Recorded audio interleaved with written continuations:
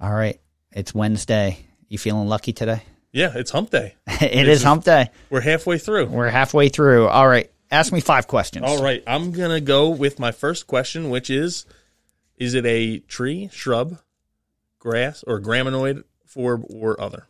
It is a multi-stemmed, upright, deciduous shrub of the Rosaceae family, which includes prunus and rubus. Yeah, so now I'm going to think it's probably not some kind of rose. You got in my head after last time, so I don't know anymore. That's my goal. All right, let's see. How tall does this shrub get? It can get up to 8 feet tall. Okay. And does it have flowers? And if so, what color are they? It has fragrant, single pink flowers that are up to 2 inches across with contrasting yellow center stamen. All right. For trying to trick me last time and making me think that this one's not in the rose family, well, it is in the rose family, but making me think it's not like a rose in some way. It's really starting to sound like a rose. So I guess I should get this one out of the way. Does it have thorns? It does have thorns, okay. Yes. All right, so that really narrows which it down. Surprisingly, I don't have on this. I don't think I have. Oh, no, I do. It has stout, curved thorns that are approximately a 1/4 inch long with a flattened base. Gotcha. And let's see 4. here. One more. What else do I ask at these things that is going to help me? Because I know it's probably, if it has if you have the genus, you have to narrow down the species. I know. It's oh man, I'm going to go with. I have a really.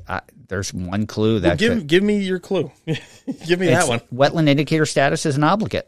Okay, that narrows it down. In my opinion. That's it does narrow it down. So we have a handful of native roses, probably more than a handful, really. We grow a handful of them, and since it's an obligate, I'm not going to go with Carolina rose or Virginia rose. I'm going to go with swamp rose. So Tom is going with Rosa palustris, which is swamp rose. Yeah, because the other ones are more upland species. So I'm like, if you got that and you had to narrow it down, like obligate with a name like swamp rose. Yeah, and usually I don't like asking wetland indicator status because it doesn't help me that much. I just don't. I know they have wetland indicator statuses, but I don't know what they all are. And but that one it did. That one did. You're listening to A Native Plant Every Day with Tom and Fran. Welcome back to A Native Plant Every Day with Tom and Fran. I am Fran. And I'm Tom. And today's plant is swamp rose, which is Rosa palustris. Yeah, and we learned a lot just in those first couple questions about Rosa palustris, except we didn't learn what its native range is. So why don't you start with that? So it is native from Maine to Florida, west to Texas, and up to Minnesota. All right. And so you're not finding this on the West Coast at all. And is this something you talked about the flowers, but this doesn't look like your roses that you're going to find if you're going out on a date. It's like you really want to send the right message, so you go to the gas station and pick up a bouquet of roses. No, like it's not like a hybrid tea rose. It's more of a shrub rose. So if you're familiar with like knockout rose or Madyland roses or something like that, it's going to be more similar to that. It's not like that hybrid tea flower either. It's a much smaller shrub. Mm-hmm. I don't want to say like multiflora rose, but like you would see, you would see a little bit of a similarity. The leaves are alternate 7 broad elliptical, but it could be sometimes 5, rarely 9. Like it can vary in the amount of the finely toothed dark green leaflets that are 2.5 inches and pointed. Yeah. Now, is this a plant that you need like a male and female of? Or are they dioecious? It's monoecious. It is monoecious. So it has both male and female parts. On and we talked about the flower, but does it have a fruit too? It does have fruit like a rose hip. So it's like a fleshy red rose hip that's about 3/4 inches in diameter, and it's a tart, edible berry-like hip that you can eat raw or usually cooked. Yeah, and I'm thinking about it. Kelly Gill actually talked to us about this and said there's like hairs on them and you got to get them off somehow. Yes. You want to, I forget how she said to do it. So you'll have to go back and find whatever episode I'm talking about in Native Healthy Planet just to find that little snippet where she says that. I don't remember where it was. She called in about it. Yes, she did. But, it's one of those ones where it doesn't bloom in the spring. It's more of a summer, late spring, early summer. It's a June through July bloom. So you're not going to get all summer bloom. But you do have multiple seasons of interest because you do get the red rose hips afterwards in fall. So, and you do get like the leaves turn in attractive shades of red in the fall. So you get a red fall color, you get the hips, and you get the single pink fragrant roses in the summer. Does it work good as a good garden plant? Is it something that you can keep a little bit neater and tidier? You can prune it back, those kind of things? You can always prune most roses to keep them somewhat respectable, but for a shrub that wants to get 8 foot, you can prune it back, but most of the time, once that root system's there, it's going to spring up. So if you're going to, it does die back from the tips. So when it dies back from the tips, it's always best to prune back, let it go through the winter, prune it back in like late March, like right about now is time when you would start pruning back. But if it gets 8 foot, even if it's 8 foot and you prune it back to a foot, it's going to be 8 foot. And you would typically trim a rose back like a foot to 2 foot, but it's going to be 8 foot. By the time you're hearing this, you only have one more day to prune this back because there's only one more day in March. But it prefers full sun but can take full shade. And it is an obligate, so it does like wet areas. So you're not going to plant it like in front of your house. And, it's if you had like a wet ditch that you were trying to keep people from walking through.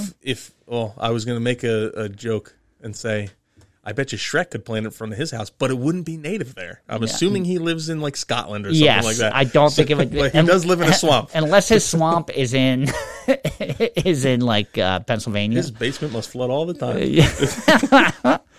But it does have potential insect pests like aphids, beetles, borers, scales, thrips, rose midges, and leaf hoppers, which, we mentioned like hybrid shrub roses, which a lot of those are bred to be resistant of a lot of these things.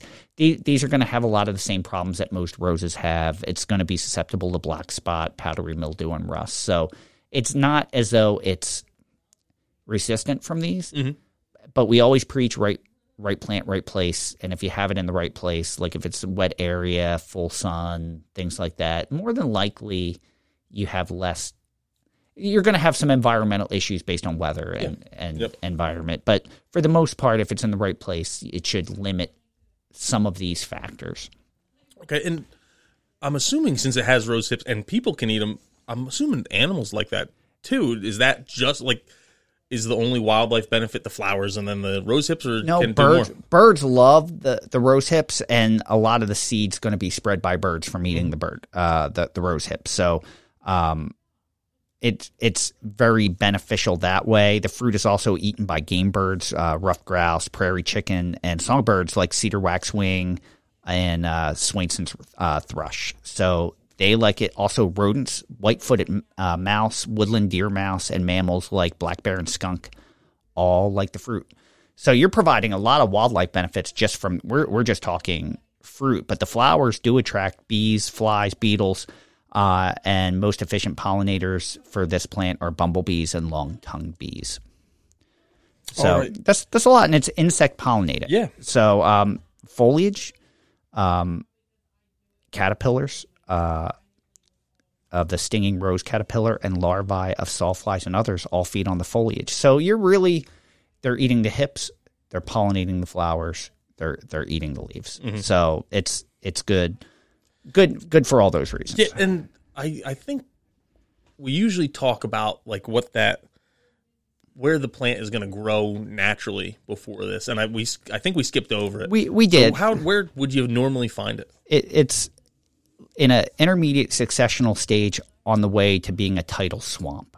So, like swampy floodplain zones of freshwater swamps are typically where you're going to find this. So And I know a lot of shrubs will sucker up from the roots. Is this another one that's going to keep spreading from like around the base? Yeah, it has a very woody and rhizomatous root system with a taproot as well, and it can produce by suckering also. So you're going to have the seeds being spread by birds or other mammals.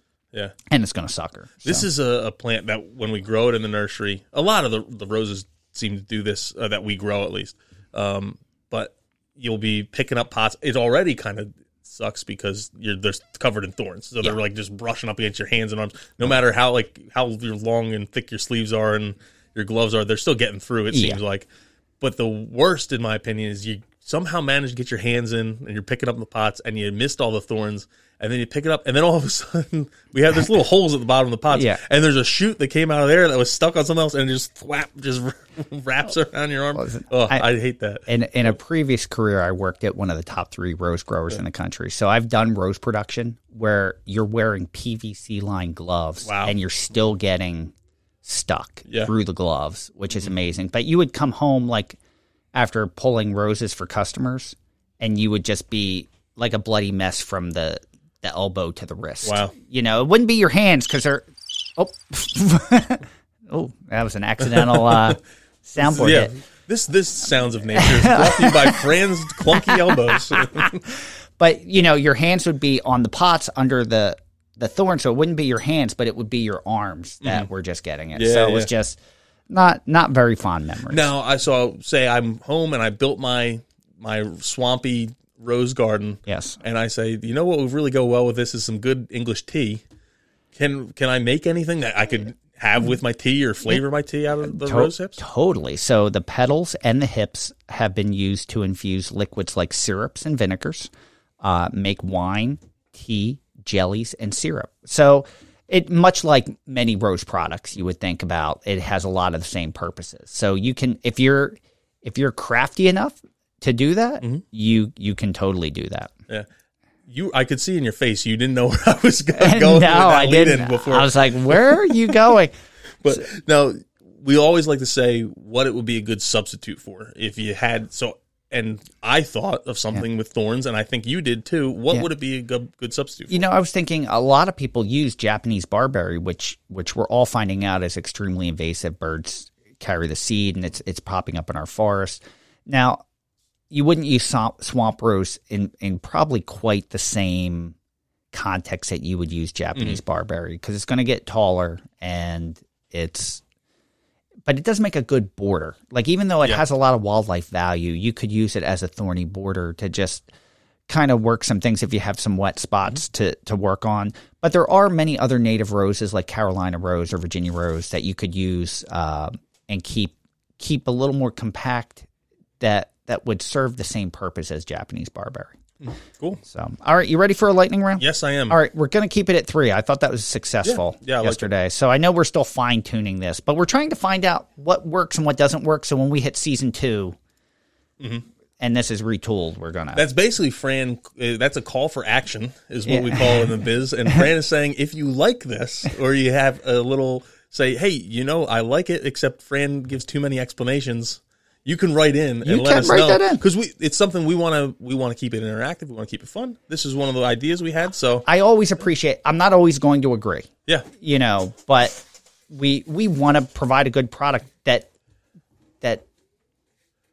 most people like. You're not going to make everyone happy. Like it's quite possible that 2-star review may just one that said I don't like. We like to. Yeah, we need to like doing it as well. Yeah, so. We want it to be something that's our product that. Is synonymous with who we are in our other podcasts. Yeah. So if anyone wants to write in with a formal complaint saying, you know, I like the lightning round, but I would like it a lot more if there was an annoying tick, tick, ticking sound going on the entire Make sure you do it in a 5-star review. All right, here comes lightning round. Ready? Yep.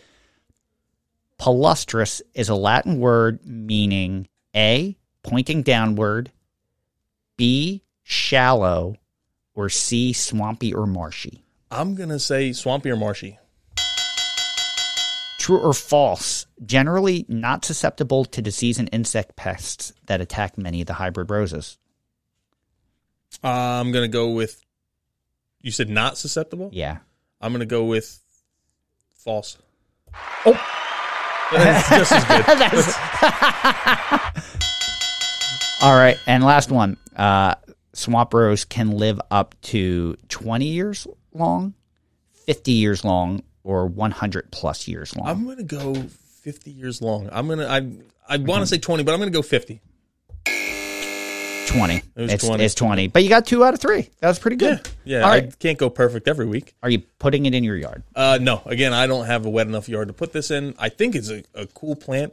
Really good if you have like a retention basin. If you're a bioengineer, you have a retention basin and you don't want your rascal kids that are around the neighborhood running in there. You can put a lot of swamp rose in there. They won't be in there very long. They might not get out if they go in. That's what maybe even worse. You may have to check it occasionally to see what got left behind. I have a dry property. I don't have a place. Wow, I said I would. Well, I did say I'd put red maple in the yard, but not this or duck potato. So I'm not doing so well this week. But it's a great plant with a lot of merit, and we explained all the great food web services that this provides, as opposed to some of you're not getting any of that with multiflora rose. Yep. So and it's not going to be as invasive because that's invasive. Oh yeah. But all right, so one more day left this week. Make sure you tune in tomorrow, and until then, keep it native. Thank you for listening to A Native Plant Every Day with Tom and Fran.